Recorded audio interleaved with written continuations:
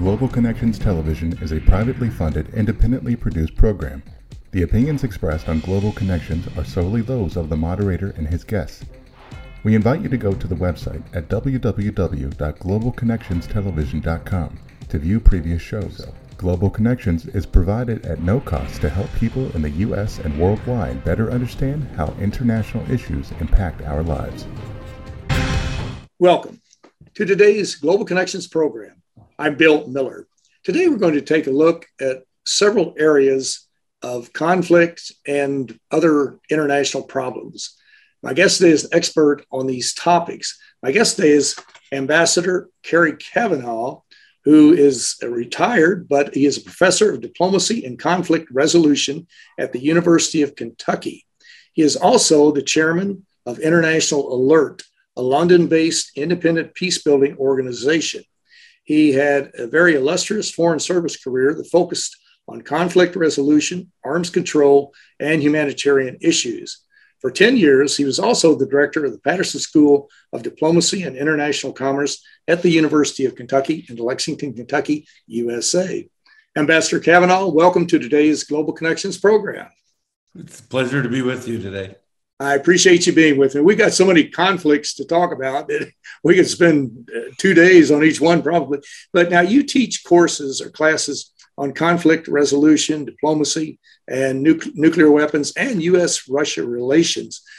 This past year, with what's going on in Ukraine and also with the North Koreans and just a variety of other places, you and your students have certainly had quite a challenge, have you not?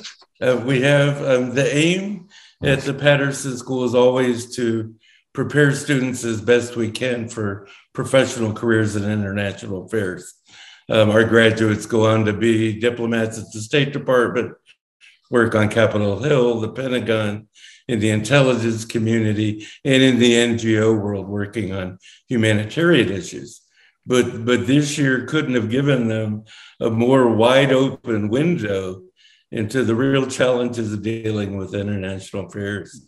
And every one of those that you mentioned, conflict resolution. We've been teaching them how do you avoid conflicts to begin with. Once you're in them, how do you deal with ceasefires and mediation efforts? Once they're done, how the NGO community comes in to tackle reconciliation. We've been dissecting that with the backdrop of the invasion of Ukraine by Russia and what's going on there. At the same time, when we were talking about U.S.-Russian relations, our students realized this is the pivotal relationship for the United States.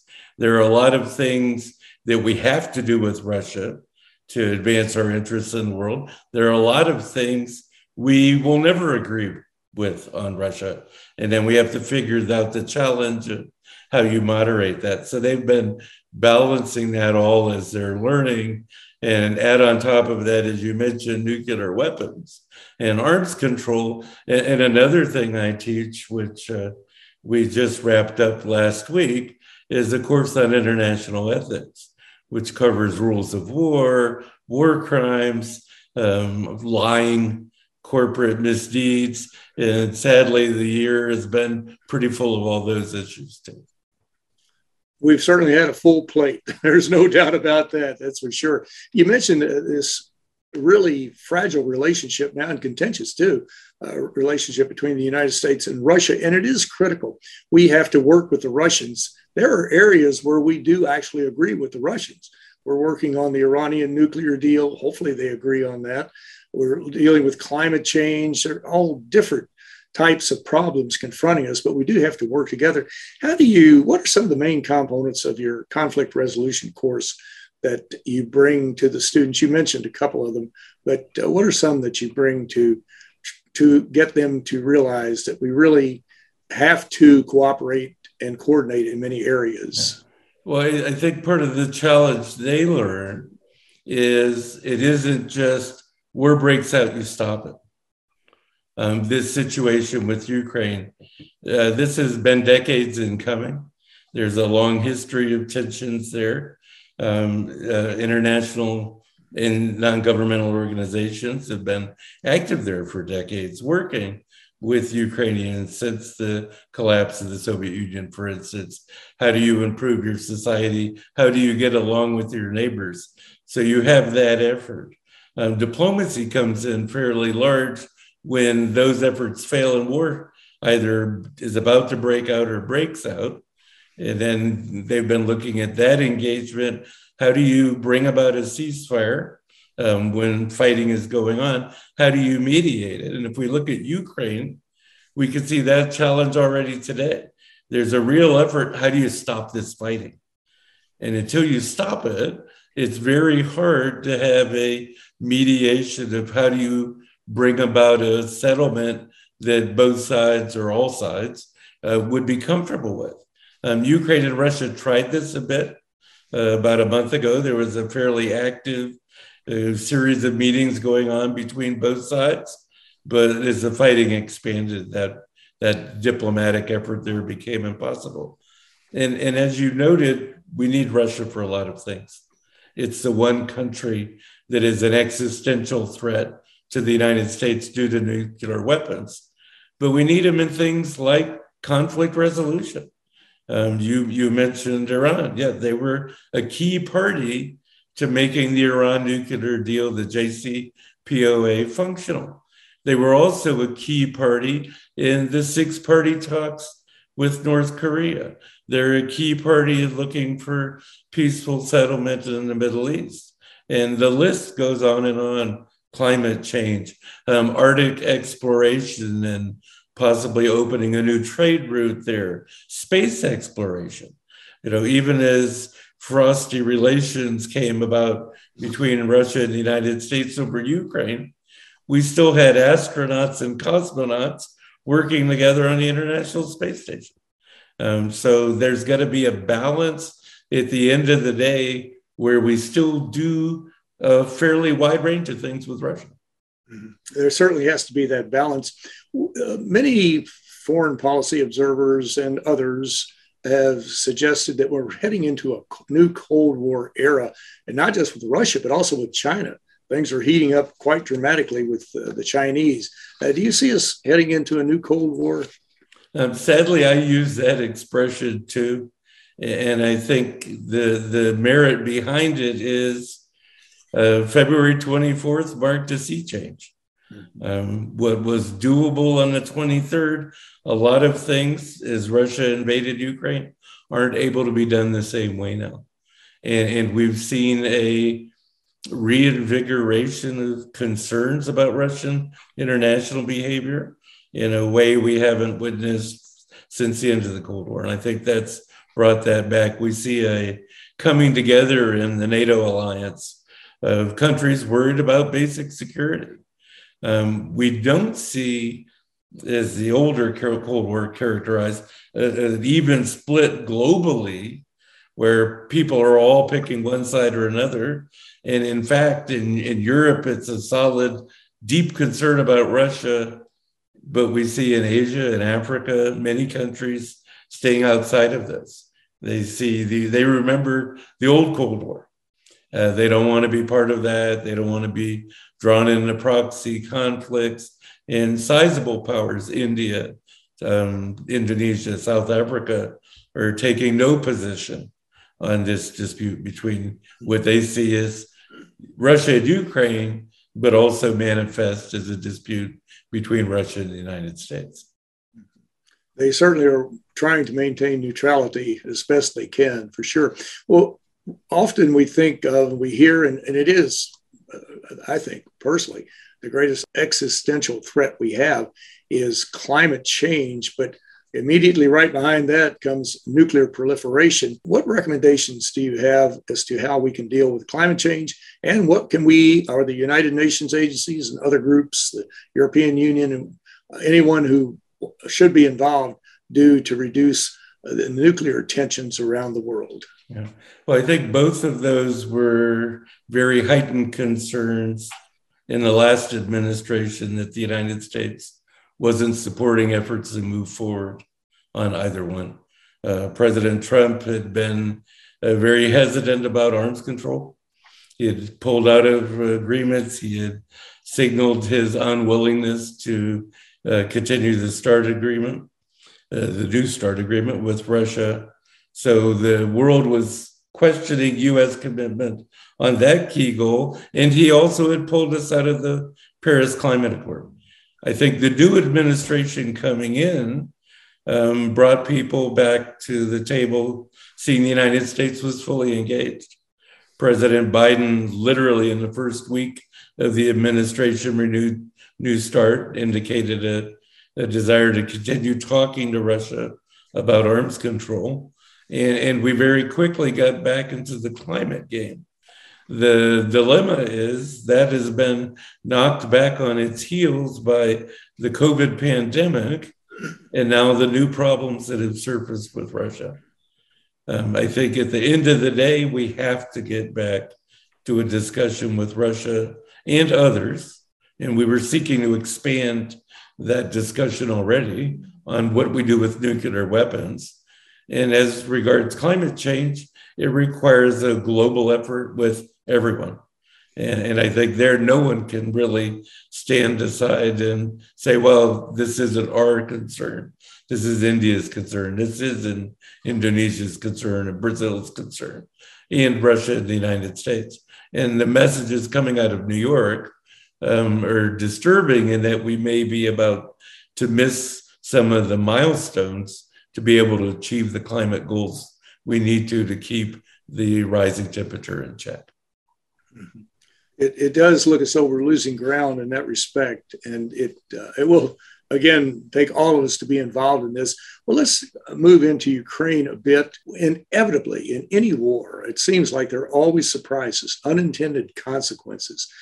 What do you think are some of the major unintended consequences or surprises of this invasion of Russia into Ukraine?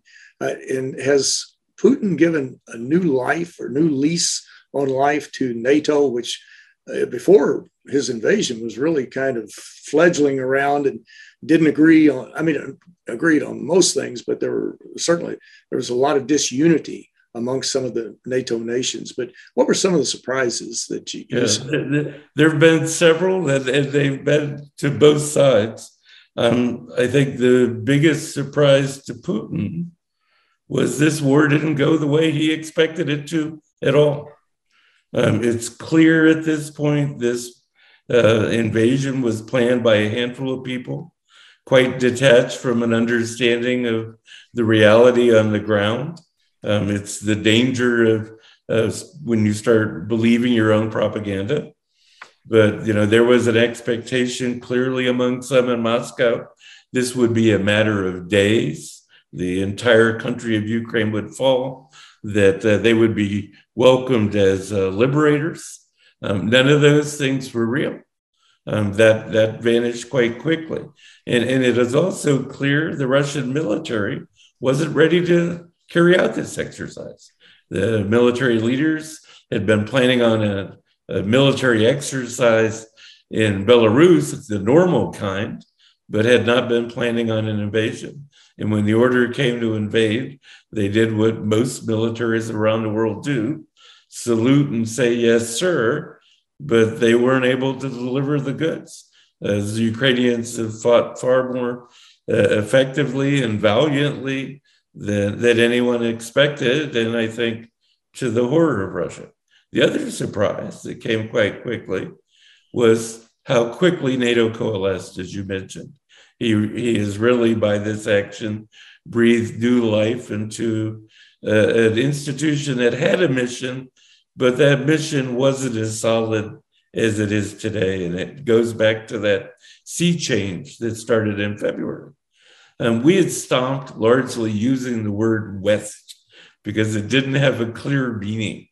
The use of the Western countries, Western response, it had always been a bit questionable because Japan was in the West, Australia was in the West, even though geographically they're in the East, but it had largely fallen out of favor. European Union is a distinct thing. United States is a distinct thing. Countries in the European Union were distinct players.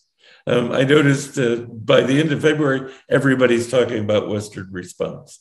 Everybody is talking about what is the West going to do. He rebuilt in a matter of days what had been eroding away over decades.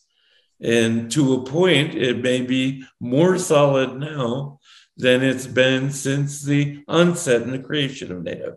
And we see that by plans by Finland to apply to join NATO, and a discussion today in Stockholm as well for Sweden to join NATO, both countries that historically have been neutral. That is certainly one of the greatest surprises to Vladimir Putin, I'm certain, because he certainly did not want Sweden and Finland to join. But when we come back, we're going to talk about that. Well, you're watching Global Connections Television, which is a privately funded, independently produced program. The opinions expressed on Global Connections are solely those of the moderator and his guests. We'd invite our viewers to go to our website at www.globalconnectionstelevision.com to view previous programs. Also, if you're involved with a PBS or community access television station, or perhaps an educational institution that has an intra-campus television hookup, or you have a podcast, or you just have a computer, you like our shows, and you would like to share them, please feel free to do so. Global Connections Television is provided at no cost as a public service to help us better understand international issues. Today, we're taking a look at a wide range of international issues that could impact people all around the world. My guest is an expert on these topics. Ambassador Kerry Cavanaugh is Professor of Diplomacy and Conflict Resolution at the University of Kentucky's Patterson School of Diplomacy and International Commerce. Ambassador Cavanaugh, you brought up Sweden and Finland. By the time this show airs, a decision may have been made one way or the other, but there's a lot of discussion, pro and con, especially Finland joining NATO. How do you perceive that? Do you think that would be encroaching too much around Russia, or especially if NATO were to put weapons, nuclear weapons or whatever into Finland? What is your position on that? I think the challenge here, and this has been a challenge for both the NATO alliance and the Biden administration from the beginning, is how do you approach the line of what's too much and what's possible, and get as close as you can without going over it, with a concern at some point in here, you risk spawning a larger war. I think Finnish secession, Finland joining NATO, would not spark that.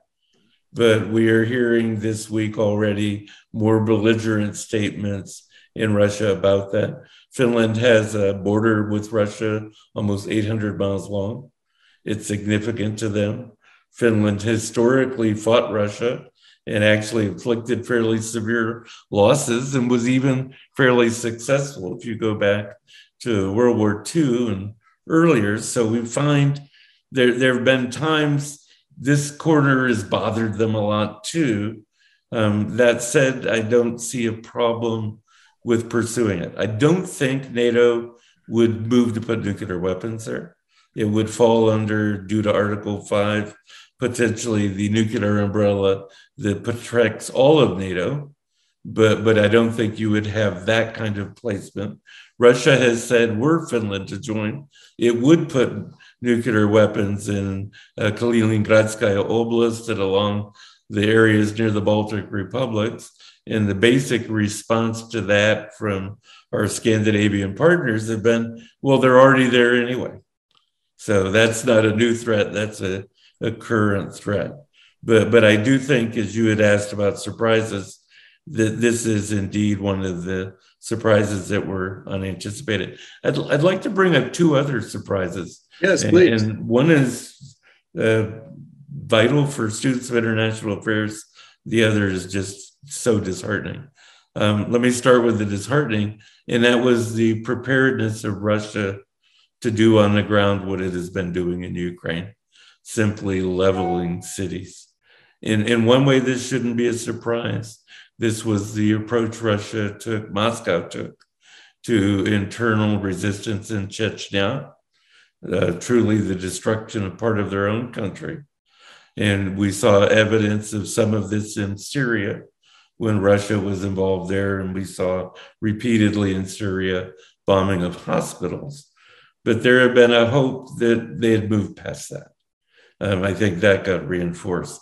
The other thing that's emerging now, and it ties back to your question about climate change in a way, is the global interconnectedness of everything.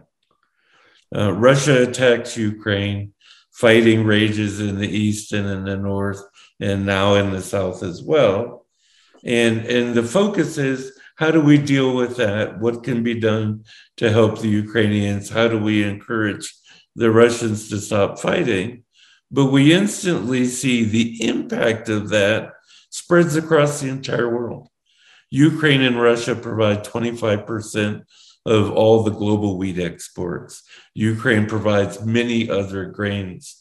And their key customers, Russia and Ukraine's, Egypt, the Sahel region of Africa, Lebanon, Indonesia, Pakistan. All of a sudden, we're looking at potential food insecurity spreading across the entire globe. That kind of connectedness means we start moving monies away from development, aid, assistance projects, other conflicts on the military side to help provide weaponry for Ukrainians, on the civilian side to provide food and aid to other places. It all starts being focused on Ukraine, but we find global challenges everywhere. They didn't make the problems in Ethiopia disappear, the problems in Yemen, problems in Myanmar, and those need international attention from the same pool of people. So it highlights all conflict causes a global challenge that really hurts everyone.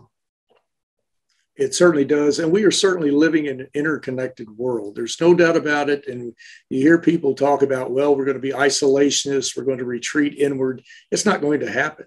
You just simply cannot do it in today's world, in this modern high-tech world. And it's extremely important that we cooperate and try to focus on these problems and work on them together.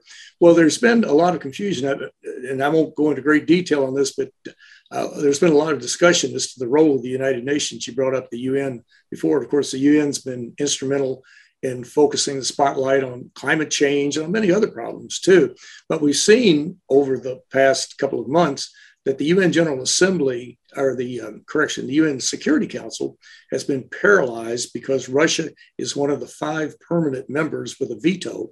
And of course, any negative resolution or adverse resolution for Russia would veto it. But the United Nations has been paralyzed there. But the UN has been actively involved. The UN General Assembly voted to suspend Russia from the UN Human Rights Council, which was a huge embarrassment to Putin.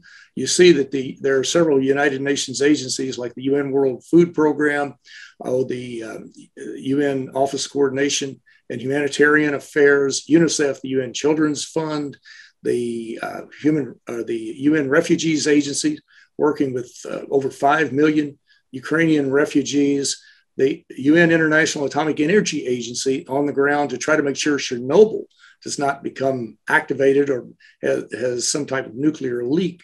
But the UN has been actively involved in Ukraine, even though the Security Council has been isolated or paralyzed, as I mentioned. How important is it that we realize what role the UN plays, and as well as other organizations too, but in helping not only in this one spot, but in many other areas around the world? I think the list you just read off, Bill, underscores the importance of the UN and that it's always going to be a major player in dealing with these types of problems. It's true, the structure of the Security Council limits the ability to act in a decisive way many would like to advance what is the core principles of the UN Charter. The UN is established to help preserve world peace. At the same time, we see all the other instrumentalities of the United Nations, from the Secretary General using his bully pulpit. He was just out in Moscow and in Kiev in the last few weeks to every one of the specialized agencies engaging. Martin Griffiths was just out in the region as well. UNICEF and UNHCR responded instantaneously, setting up operational needs to be met with local officials and authorities and institutions on the ground in Poland and Slovakia and Romania and Hungary and even Moldova, the entire swath of where we saw Ukrainian refugees fleeing by the millions. And there is no substitute for that. The UN is the player to do that in Ukraine. But as I noted, they're also the player to do it in Yemen and Ethiopia and in Myanmar. And it does mean they need resources because they get finite resources for what increasingly seems to be infinite problems and challenges. And I think it's often lost on people not in these areas how engaged the UN is. And I do know it's recognized. You see that by American, European contributions to UNICEF, which as soon as UNICEF responded, those contribution levels just start soaring because there's a recognized need. But it's often easy to lose sight that all these pieces of the UN puzzle, and there are many, it feels like a puzzle to some, have to get involved and have to help. IAEA, no one had expected Russia to be so cavalier as to not be very careful when you're bombing and launching missiles around nuclear power plants. You know, we saw the damage that Chernobyl caused back in 1985. We can't afford that again. And UN, IAEA goes in and helps work on it. It certainly does. And that's why we have to learn more about an organization that's still the epicenter of the world by bringing all the countries of the world, or most of the countries, together to deal with these problems. The UN is not perfect, but there's no other substitute for it. Well, Ambassador Kerry Cavanaugh, I'm sorry we're out of time. I wish we could continue on, but I want to thank you so very much for a very interesting and a very informative program. You're welcome. It was great talking with you today. Thank you.